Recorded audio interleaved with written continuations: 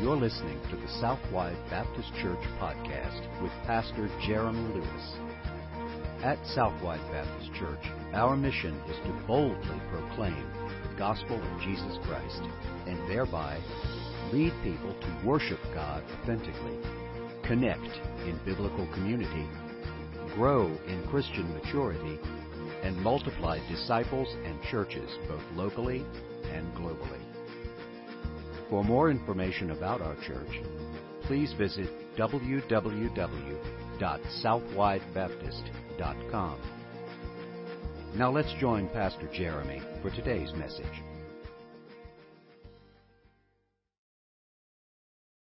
So if you have a copy of God's Word, let me invite you to turn with me to Isaiah chapter 9. Isaiah chapter 9. And we have, over the last few weeks, been looking at this passage of Scripture, just 2 verses. And it has been hopefully a blessing to you. It's perhaps the most famous Old Testament text concerning Christmas that we hear so often. If you have sent out any Christmas cards this year, you probably have seen this on the cover of one of those Christmas cards, or at least quoted in some Christmas movie. This is a very famous passage of Scripture, and rightly so. It tells us of this one who's coming to reign as king, the one who is the fulfillment of the prophecy to David, and that is that his throne would be established forever. Jesus is that king. But as I've shared with you each and every week over the last several weeks, there's a particular reason why I'm coming to this passage in particular this Christmas. And that is because we live in a world where we've had to face all kinds of uncertainty lately. All kinds of difficulty, all kinds of problems. And it would seem, especially lately, over the last year and a half or so, as if the world is spinning out of control. And we need to be reminded again and again, as God's people even, we need to be reminded of the greatness of our God. And that He's not at all out of control. So my hope and my prayer over the last several weeks has been that we would come to the place that this would not only be something that we believe with all of our hearts, that God is sovereign, but that we would have our entire lives and our entire existence shaped by that reality.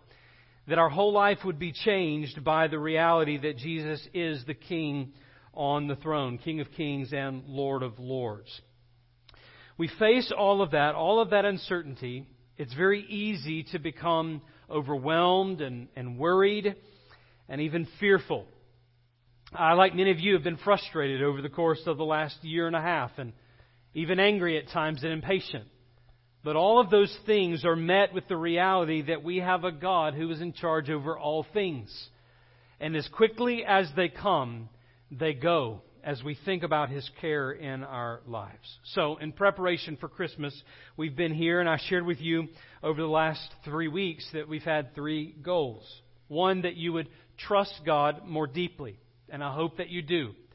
I hope that in seeing who God is and who Jesus is in this text, that it's a reminder of who He is, and therefore that you trust Him more, that you submit to Him. If He is King of Kings and Lord of Lords, it means that He's an absolute authority over our lives. And we owe Him our allegiance because of who He is. So I hope that you submit to God more fully. And as a Christian who has renounced all things and come to be crucified with Christ and live your life for Him, I hope that you as a result have served God more passionately over the last 3 weeks. That there's a greater sense of urgency in you to find what it is that God would have you to do in your life for the sake of His kingdom and His will and His glory, and that you would give everything that you are to it. I hope that those are the responses that these names so far have stirred in you, but one final name does come to us this morning, and that is the Prince of Peace. And I don't know about you, but this text for me has kind of been like a kid sitting at a fireworks show. I don't know if you've ever been to a fireworks show, but you know, you see that first firework go off and it's just beautiful and you're kind of wowed as a kid. And then there's that moment where it looks like everything's coming to a climax and you say, well, this must be the finale, right? This has got to be the best part of the show. And then it just keeps going. And it just keeps going. And then there's this other big part. And you go, that's got to be the grand finale. And maybe even in the crowd starts to applause a little bit. And you keep seeing these high moments over and over and over again until you really do get to the grand finale. And you're left at the end of the show just kind of staring into the sky like, wow. This is exactly the way I feel looking at these four names of Jesus. And we do get to the grand finale this morning and perhaps some of the most practical information, practical messages that we've seen in the entire study. So, the Prince of Peace, it is just as glorious and more than a fireworks show. So if you found your place, let me invite you to stand with me in honor of the reading of God's Word as we see Jesus as this Prince of Peace. The Bible says in Isaiah 9 and verse 6, "For to us a child is born, to us a son is given, and the government shall be upon his shoulder, and his name shall be called Wonderful Counselor, Mighty God, Everlasting Father, and Prince of Peace. Of the increase of his government and of peace there will be no end on the throne of David and over his kingdom, to establish it and to uphold it with justice and with righteousness from this time forth and forevermore. The zeal of the Lord of hosts will do this." Pray with me. Lord Jesus, we thank you that you are King of kings and Lord of lords, that you reign on the throne of heaven and earth, that there is no king above you, no king before you, nor will there be any king after you. That at the end of time, one thing will remain, that you are this one that we read about here in Isaiah 9, and that you are our King, King Jesus. Lord, your word says that every knee will bow and every tongue will confess that Jesus Christ is Lord, and we want to confess that this morning with your word. We desire to see you for who you are, to know you as Savior and Lord of our lives, and to realize this peace that your word describes. We want to not just hear about it, but to sense it deeply in our hearts, to feel the treasure that it is to know peace with God. And I pray that if there is one here this morning who is not at peace with you, that this would be the day that they meet you, King Jesus, the Prince of Peace, and give you their lives and know the greatest peace they've ever known. We pray it in Jesus' name. Amen. Thank you. You can be seated.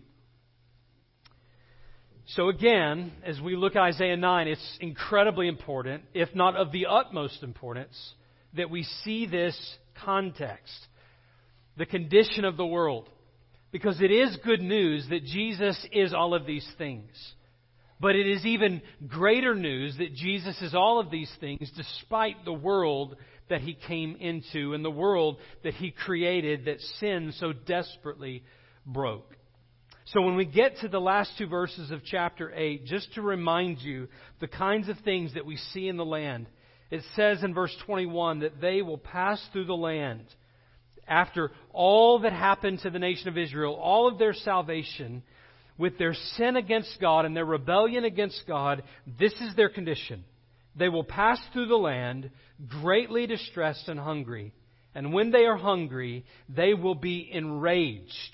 And they will speak contemptuously against their king and their God, and turn their faces upward. And they will look to the earth, but behold, distress and darkness, the gloom of anguish, and they will be thrust into thick darkness. This, by way of reminder, was the condition of God's people, of all people on the face of the earth who had seen His faithfulness, who had experienced all that He had done in their lives and experienced and received all of the instruction from His Word. These were the people who rebelled against Him. And in total disregard for God, they ended up in utter darkness. People turned from Him. And now they find themselves in total brokenness. And this has just been the particularly plain thing to me this week. As we look at the world around us, I just think about all of the brokenness that we're facing with all of the revelation of God that we have today, and yet we remain in the same kind of darkness by and large in this land, just as they did in their land. And what happens is, whenever we find ourselves in this darkness, in this brokenness, instead of turning to God for help, we actually turn our face against Him and complain about the condition that we find ourselves in. We turn against our King and our God. And all we end up doing is finding more distress and more gloom and more pain and more brokenness. And then we look to the world around us, we turn our faces to the earth, and we try this plan and that plan and this solution and that solution, and nothing seems to work. Because we're always seeking a self-fulfilling pathway to happiness and wholeness. But the end result is always more and more brokenness when we try to find these measures on our own. Well, that's how the story leaves off at the end of chapter 8, and there is nothing that we should find that would keep us from being in the same position apart from God having mercy on us. Praise God that He did not leave us in our darkness and in our brokenness. Amen? That in the midst of the most deep darkness, that God came and He shined light into that darkness. And this is what Isaiah 9 is all about. That even in the midst of this deep spiritual darkness, there is good news, that hope is coming. And verse 9 begins that there will be no gloom for her who was in anguish. Why is it that good news has come? Well, Isaiah tells us in verse 6, for to us a child is born, and to us a son is given. And that son is king. And unlike any other human king, the government, the control, the authority rests fully upon His shoulders without fail. He is a king who is sovereign and peaceful in His reign, and that reign has no end. He has a throne and a kingdom that He will establish on His own. Nobody establishes it for Him. He upholds it by the very word of His power with justice and righteousness. And the Bible tells us that the very zeal of the Lord is the one who accomplishes this. We know that Son to be Jesus. And so from this text rises one of the most important truths in all of Scripture. And that is the fact that the only hope for the dark world that we are in, even now today, is the rule and reign of King Jesus. It's the only hope. It's the only way that we receive healing. It's the only way that peace comes. It's the only way that fulfillment of the prophecies of God, the promises of God comes, is through Jesus. And so we pray for the hallowing of Christ's name. We pray for the coming of His kingdom and the doing of His will in order that the world might know the hope that can only be found in Him. In order that the world might know the hope that is found in Jesus, and so they would turn their hearts and their minds and cry out to a holy God for mercy and for grace, and that they would submit their lives to this one who is the King of Kings and the Lord of Lords. This is the message of hope and the hope of Christmas. The question about this King that we've continued to come to each and every week is, what kind of king is He? This is where this text is such good news. Because the announcement of Isaiah proclaims both the reality of Jesus being king, and we need a king, don't we? We need a king that would rule well. But it's not just the reality of His reign, but the nature of it. What does it look like for Him to be king? What changes in our lives? And how is it that this king rules? And we've seen 3 names so far. One, that Jesus is Wonderful Counselor. Namely, that He's supernaturally wise and perfectly good in all that He does. He reigns well. His counsel, His decrees, His commands are always the best. They're always the most beneficial. He never gives a bad command or bad instruction. He is a wonderful counselor. He's mighty God, meaning He's sovereignly able to do all that He intends to do. He never fails. Everything that He intends to do, He is more than powerful and able to do. His nature is that He is in complete authority and has complete sovereign power. He is our El Gabor, remember? The one who reigns supreme on the battlefield, the victor over all things, the hero, the champion, the one who does not fail to win the battle. Like a war hero, He rides out before His people, and He fights the battle before us, and ultimately reigns victorious. He is mighty God. Jesus is wonderful counselor, mighty God, and as we saw last week, He is everlasting Father, the eternal God, the one who is the source of all things, who has no beginning and no end. He is everlasting. From everlasting to everlasting, you are God. And that everlasting nature includes His love, His faithfulness, His care, His discipline, all of the ways that He acts as Father to His children. None of that has an end. Every single one of our earthly dads one day will fail us. Every single one of our earthly dads one day will not be here with us. And yet this Father is everlasting, and He is perfect, and His reign is forever. But there is one final title here, and that is the title Prince of Peace. Prince of Peace. It is in the Hebrew Shar Shalom. Shar meaning administrator or ruler. Shalom meaning peace. And so twice in these two verses we have this word peace in context. First, it's there in verse 6 in the name that Christ is given. Right? His name shall be called Prince of Peace. That's the first place. It's His title. And this title is something, by the way, as in all of these other titles, that He will be called. It's not something that He was given. It's something that people will call Him. Why? Because He will have a reign that is characterized by peace. So the world will look and notice that this one reigns in peace. And more importantly, His people will see Him as one. Those who come under His reign will see Him as one who reigns with peace. His character embodies the title. And so He is called the Prince of Peace. That's the first time. The second time is in verse 7.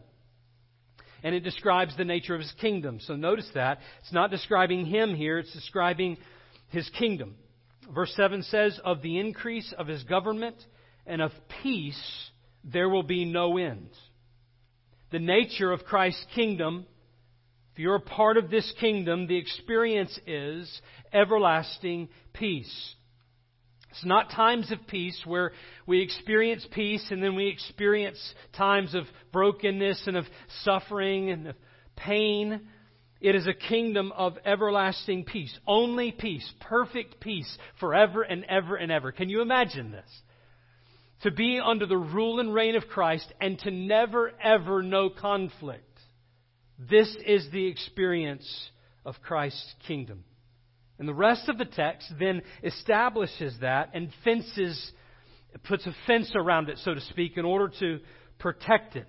The throne of Jesus is established forever, so He rules.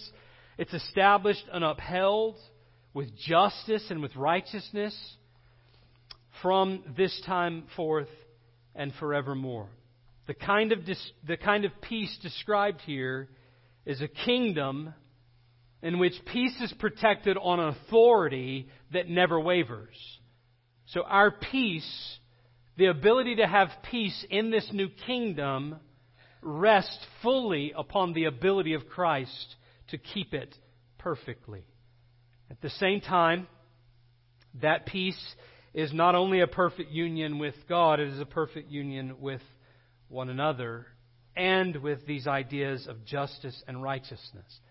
It's not a peace with wrongdoing. It is a peace with perfect righteousness. And this is who our King is. Isn't that an incredibly attractive thought? I mean, as you live this life, we live this life together, right? We live every day in the midst of a world that is incredibly lacking in peace.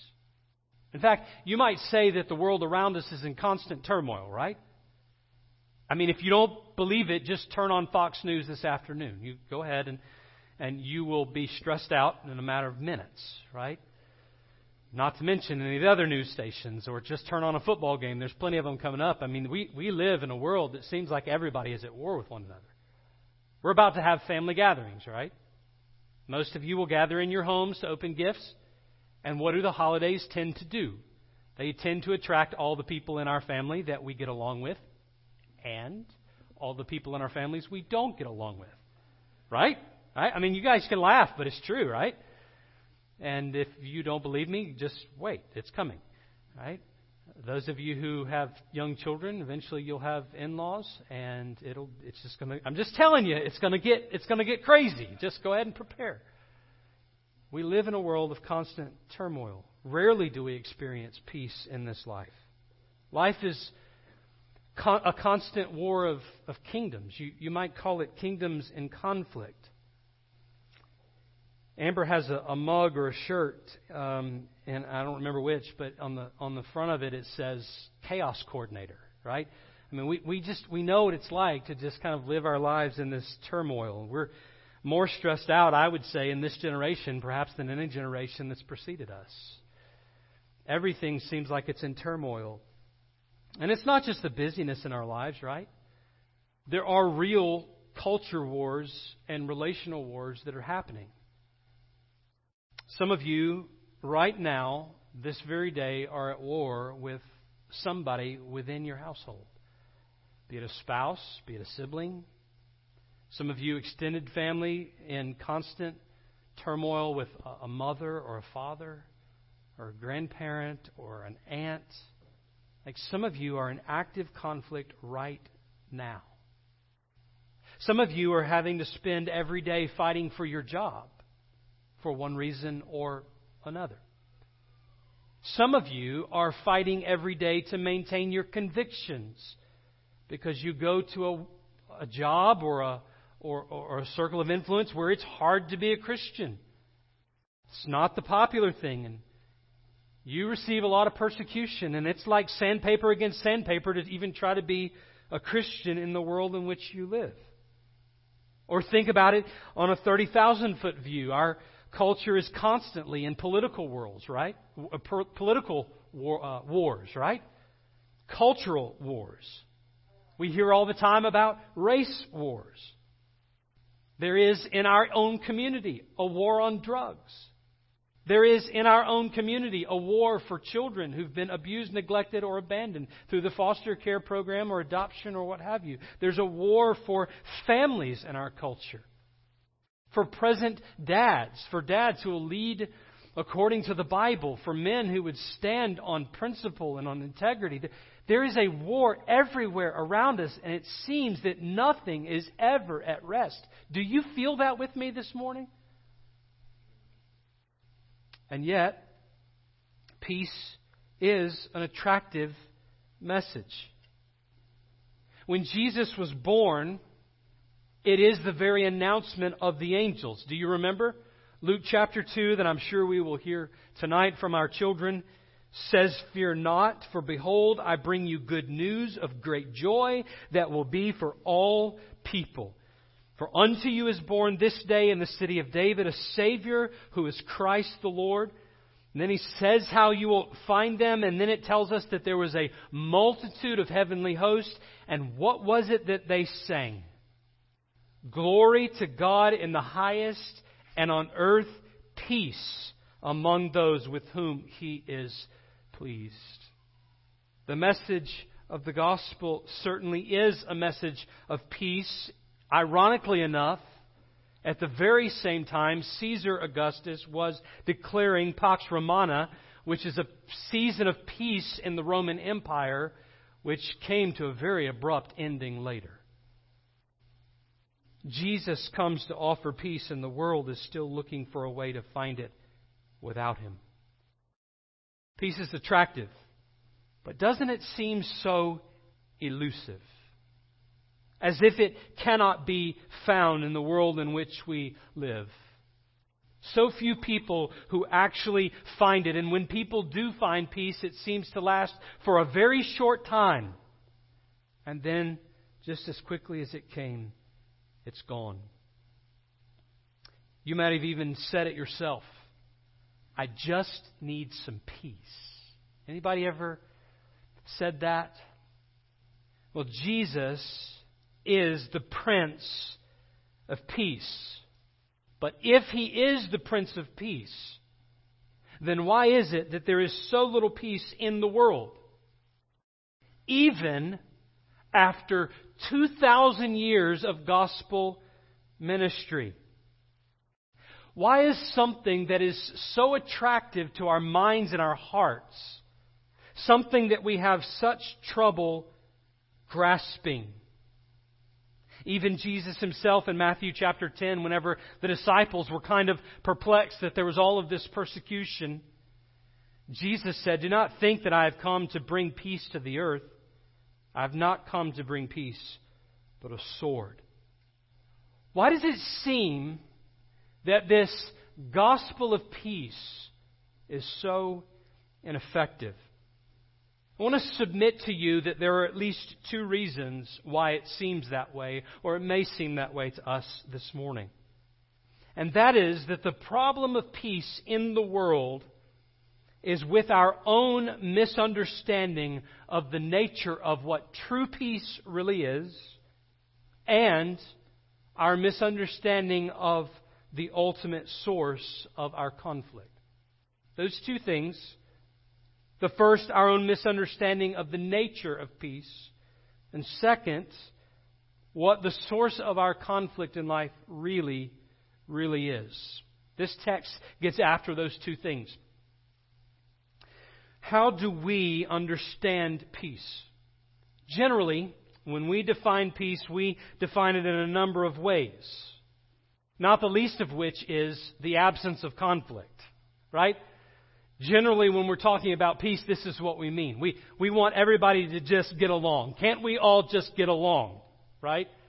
We want things to be calm. If we can just keep people from fighting, if we can just not offend anybody, if we can just stay united and not hurt people's feelings, then maybe we can achieve real peace. Just keep things at bay, then we'll have real peace. But not only is that impossible, it actually attempts to deal with a deep problem with a surface level solution. It would be like trying to deal with someone who has a bad heart by giving them a Band-Aid. It's not going to be effective. It only hides the real problem that lies under the surface with a surface treatment. We might also define peace as political or cultural rest.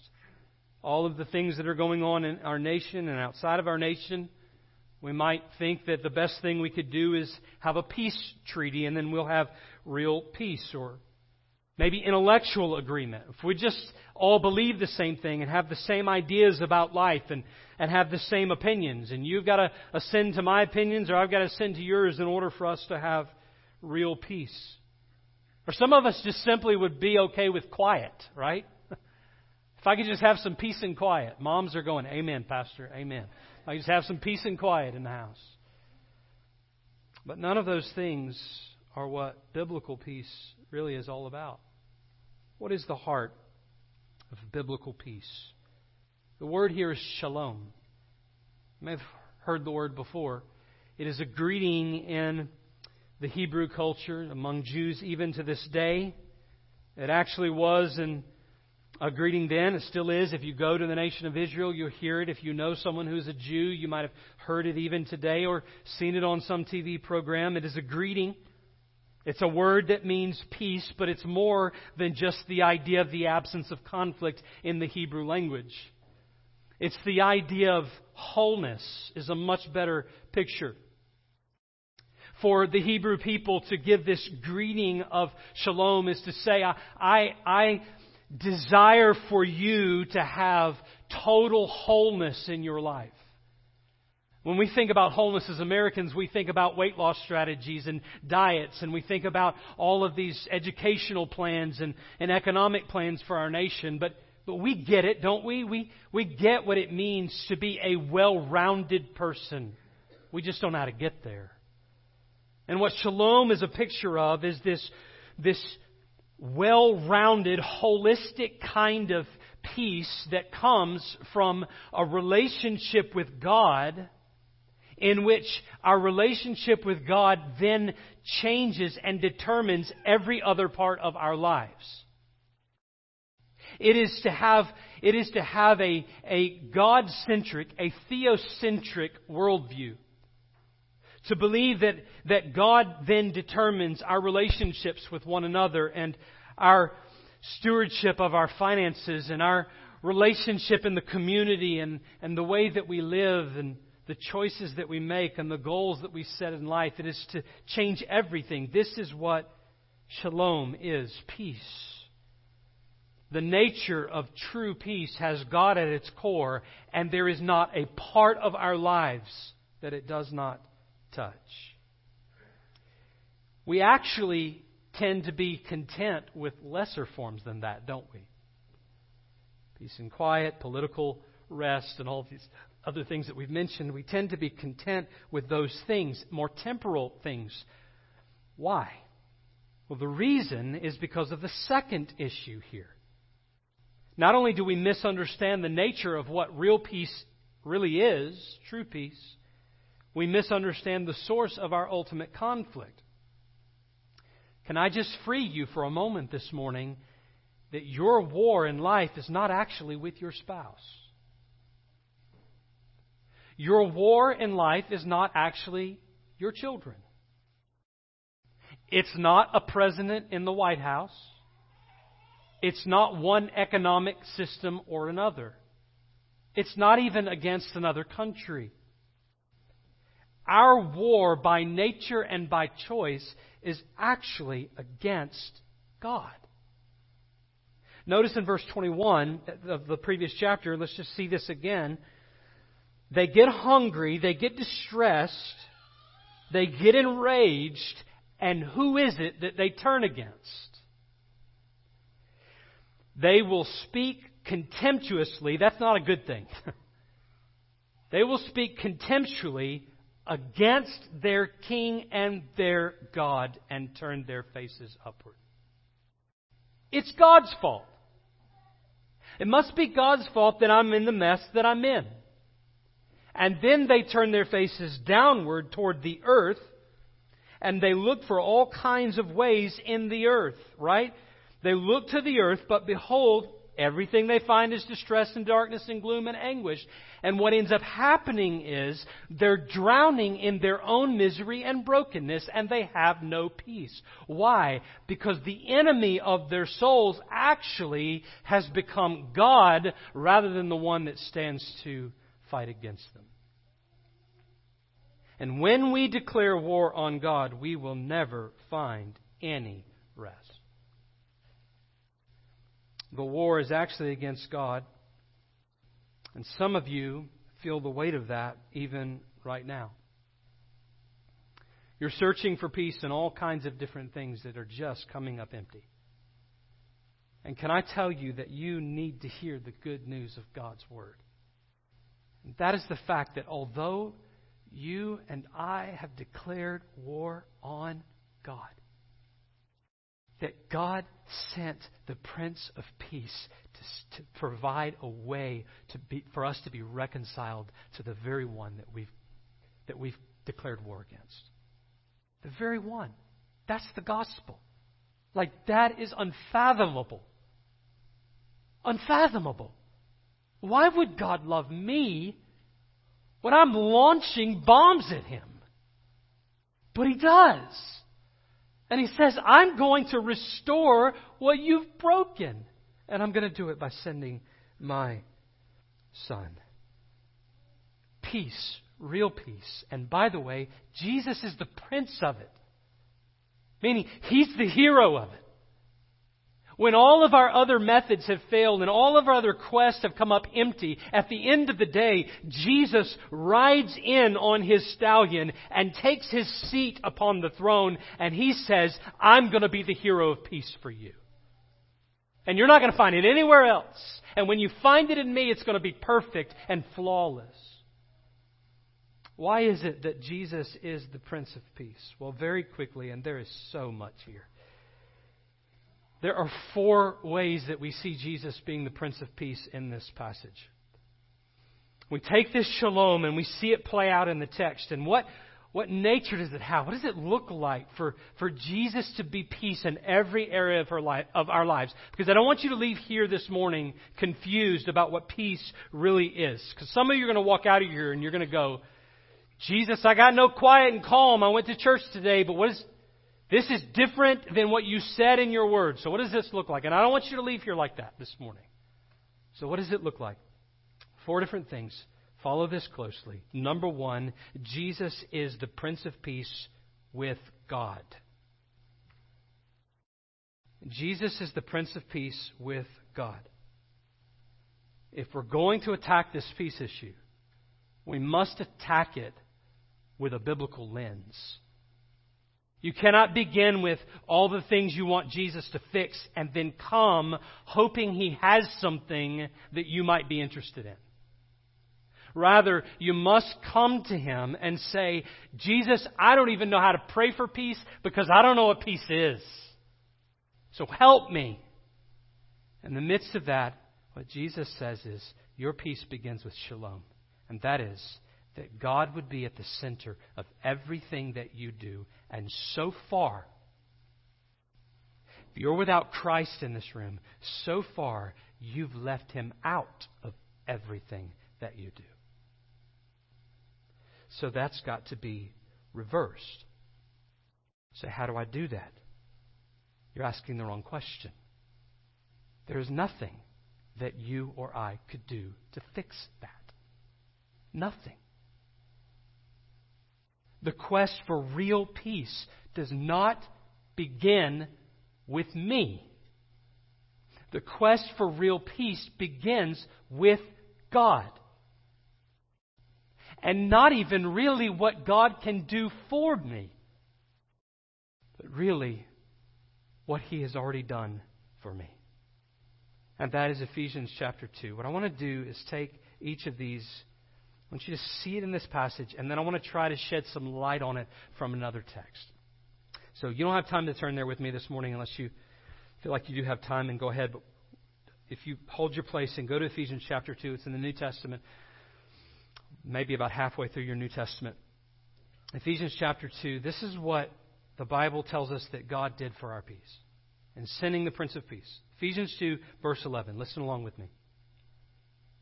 Therefore remember, He's talking to Christians who were Gentiles, not Jewish. And He says, remember who you were. Who were they? Gentiles in the flesh, called the uncircumcision by what is called the circumcision. In other words, you were an outsider. We don't have time to unpack that. You were an outsider. By the insiders, you were called outsiders. No one liked you. You weren't a part of the people of God. Not only that, it gets worse.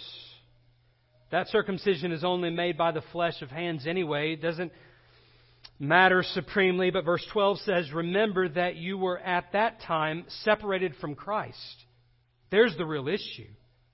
Alienated from the commonwealth of Israel and strangers to the covenants of promise.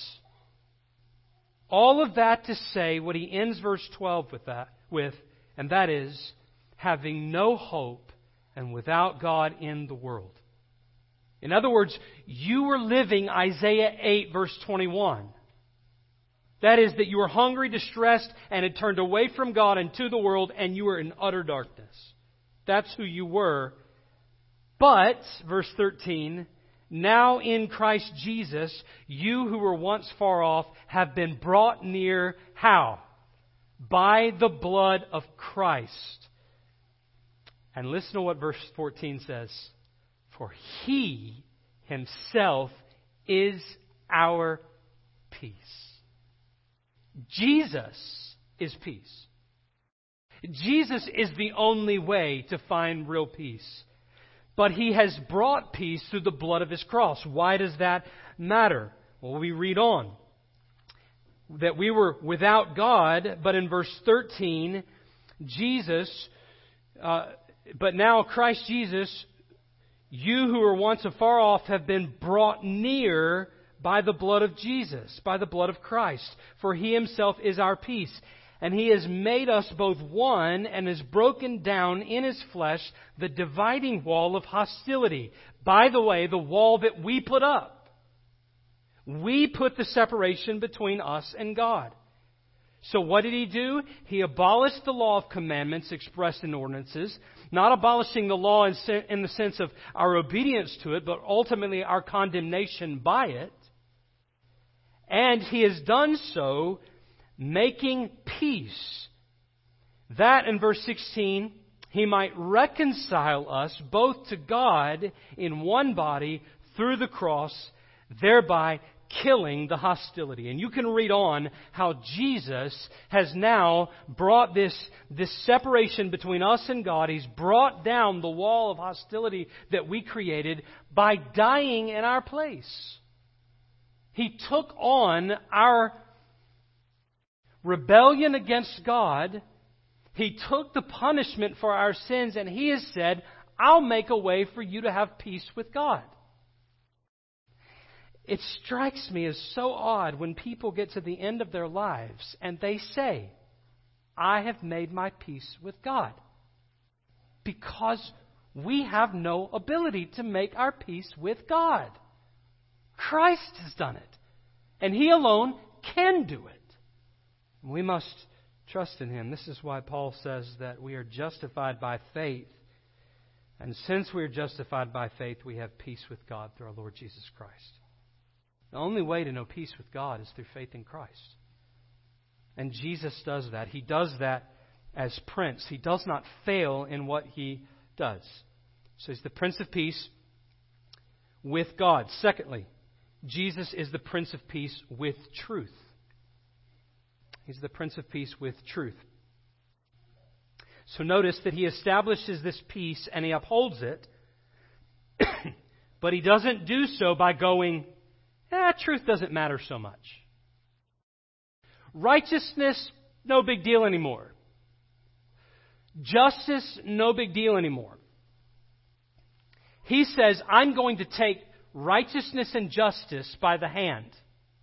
And I'm going to hold tight to peace. And I'm actually going to accomplish both of them in perfection. This cannot be done in human terms. The more we try to stand for the truth, the more it will bring about war. And yet Christ, when He upholds the truth, it destroys all of His enemies, and He is left with nothing but a kingdom of perfect peace. There's pervasive injustice in our world, isn't there? And even justice itself has been perverted. And yet, the evidence of God's kingdom is that there is perfect peace and righteousness at the same time. That is the only evidence of God's perfect peace and righteousness, is when you see them come together. It's interesting that this is actually evidence of the new birth whenever Jesus was talking to Nicodemus. Take you to John 3, verse 18 and following quickly. Notice the difference between a person who knows Christ and a person who doesn't. A person who's been born again and a person who doesn't. Verse 18, whoever believes in Him, praise God, is not condemned. Amen, church? You believe in Christ, you're not condemned. But whoever does not believe is condemned already, because he's not believed in the name of the only Son of God. Verse 19 says, this is the judgment. The light has come into the world. And listen to the way the world looked for their peace. The light has come into the world, and people loved the darkness rather than the light, because their works were evil. For everyone who does wicked things hates the light. That's not a peaceful action. Hates the light and does not come to the light, lest his works be exposed. See, the natural mind has declared war on the truth of God. The natural mind hates God. But the redeemed mind, the one who's been born again, verse 21, whoever does what is true comes to the light, so that it may be clearly seen that his works have been carried out in God. The one who's been born again comes to peace with the truth of God, experiences that Jesus reigns and unites both peace and righteousness. We're no longer at war with the truth. It doesn't feel like peace whenever we have to face the ugly of our lives, when we go to battle against those things. But it's interesting that we're willing to do that when we come to faith in Christ, because we know we are already at peace with God. And so there is kind of this in process where Jesus is bringing all things about our life into truth and righteousness. There's peace being established even as Christ reigns more sovereignly, or at least in our mind's eye and our understanding of it in our lives. So in that sense, Jesus is also the Prince of Peace. Third, Jesus is the Prince of Peace in trouble. He's the Prince of Peace in trouble. So it says that He's coming in His kingdom to establish it and to uphold it. Two interesting words. Those words assume that something rises up against this peace that Jesus has come to give. Otherwise, there would be no need to establish it, to uphold it. If there's no threat, you don't need to establish anything, right? You build a house on sand and there's no threat of that sand moving and there's no rainstorm like we had last night. It's probably just going to continue to stand. But the moment it's tested, it has to be established and upheld. This is the kind of peace that Jesus brings, because there is a threat against Jesus' peace, at least in the world now. It's under siege, futilely so. You can try to go against God. Ultimately, you will fail. But at the end of the day, it is a peace that ultimately only Christ can uphold, and He upholds it in trouble. That's why He said, I came not to bring a peace but a sword. That's where that statement is going. There's a peace that is being defended. We are, in a sense, living in a day where we lack peace, where we live in turmoil every day of our lives, where there's a battle to maintain what is peace in our lives, this peace that God has given a whole world of people who would sin against God, and a battle against even our own sin that is causing us to be without peace in some sense now. And Jesus said this shouldn't take us by surprise, right? John 16, I have said these things to you that in me you may have peace. In the world you will have tribulation, but take heart, I have overcome the world. I take that to mean two things. One, that the external peace that we've come to expect is elusive. And Jesus told us it would be. But there is this possibility of internal peace despite all of the external trouble. Amen? We can hold fast. No better picture of this than Psalm 1. If we had time, we would turn there. The picture is of a man who does not walk in the counsel of the wicked. And the Bible describes him as one who delights in the law of the Lord and meditates on it day and night, and that he is like a tree that's planted by the water. Streams of water that yield fruit in its season. It's like a leaf that does not wither. And I think sometimes we live in a day where we feel like the whole stream is not just a trickling stream, but it is a rushing torrent that is trying to take us out with every one of its currents. Every one of them. And yet we have a peace, as Paul described it in Philippians 4, that surpasses all understanding. That even in the midst of trouble, we know the Prince of Peace who is ruling and ruling perfectly and bringing all things to the completion of His kingdom. There's one final one here and we'll close. And that is that Jesus is the Prince of Peace among people. Jesus is the Prince of Peace among people. If you have a kingdom, it's more than just you and somebody else. Right? My house, maybe I call it a kingdom and I'm the king of my house, maybe, but it's not a kingdom. It's not a kingdom. And I'm no king. Jesus is a king over a kingdom. People. In fact, Revelation describes it as a multitude of people. I like to think that the multitude in Revelation will outnumber the multitude of angels that sang of the coming of Jesus. That as we sing for eternity of the coming of Jesus once and a second time, that we will sing of His praise and it will trump anything the angels could have ever done. Because Christ has redeemed us by the blood of His cross.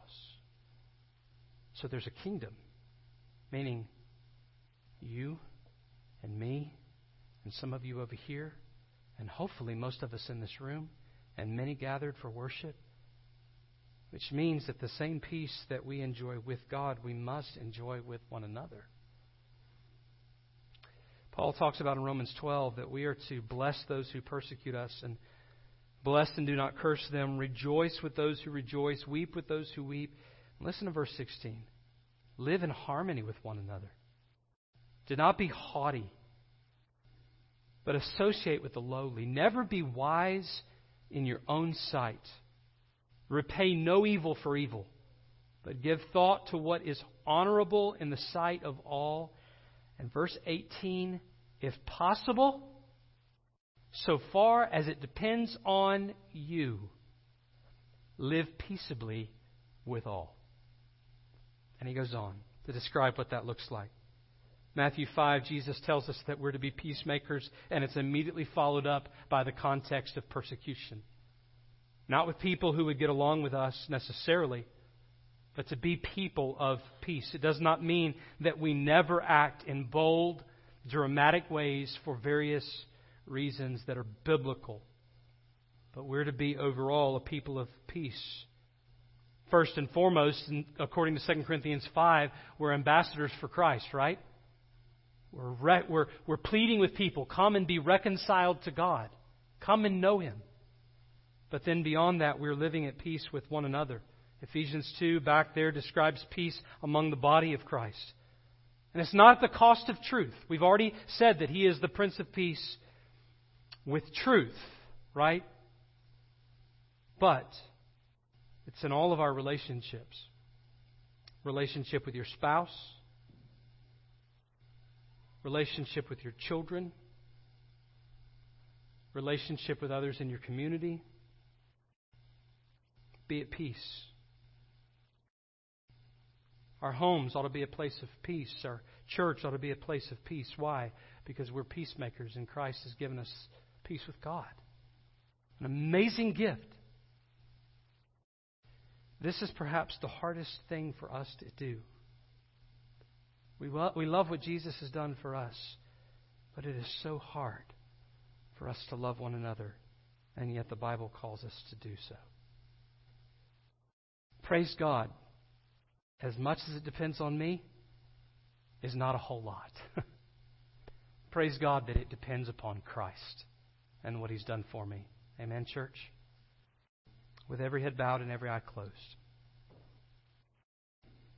He is wonderful Counselor, mighty God.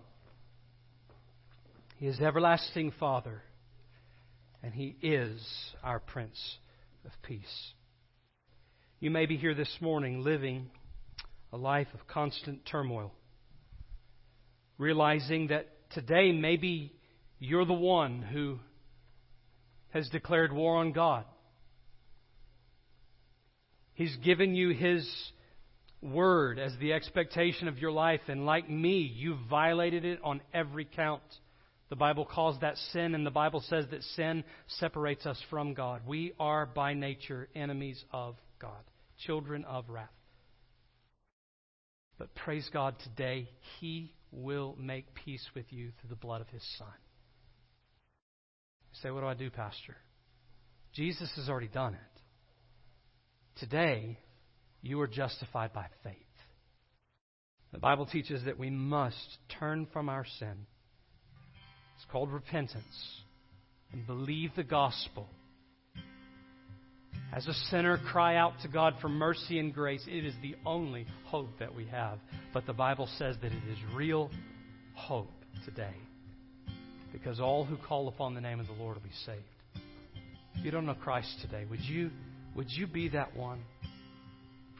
Would you cry out to Him, confessing your sins to Him, pleading for His forgiveness, and trusting in His Son? In just a few moments when we stand, I want to invite you to come. If that's you, right where you'll be standing, come down this aisle. Pastor, today I want to trust in Jesus. If you've not already trusted in Him, I'll lead you today in doing that, and then you can follow Him in obedience and being baptized. Christ has already done the work in your heart. Today, you must be obedient. Others in this room, you're looking for peace. You're praying for peace. And you just need to trust in God today fully. Praying over one particular situation or another, but knowing that He is in charge. So with every head bowed and every eye closed, I want to invite you to stand with me all across the room. Let's stand together. I'm going to pray. And just as soon as I finish praying, the altar is open. You come. Lord Jesus, we pray this morning that You would be our Prince of Peace. Someone in this room would know peace with You, peace with God, and that You would demonstrate that You are the one who brings calm even in the midst of the storm. We pray it in Jesus' name. Amen. This altar's open. You come this morning. You've been listening to the Southwide Baptist Church podcast with Pastor Jeremy Lewis.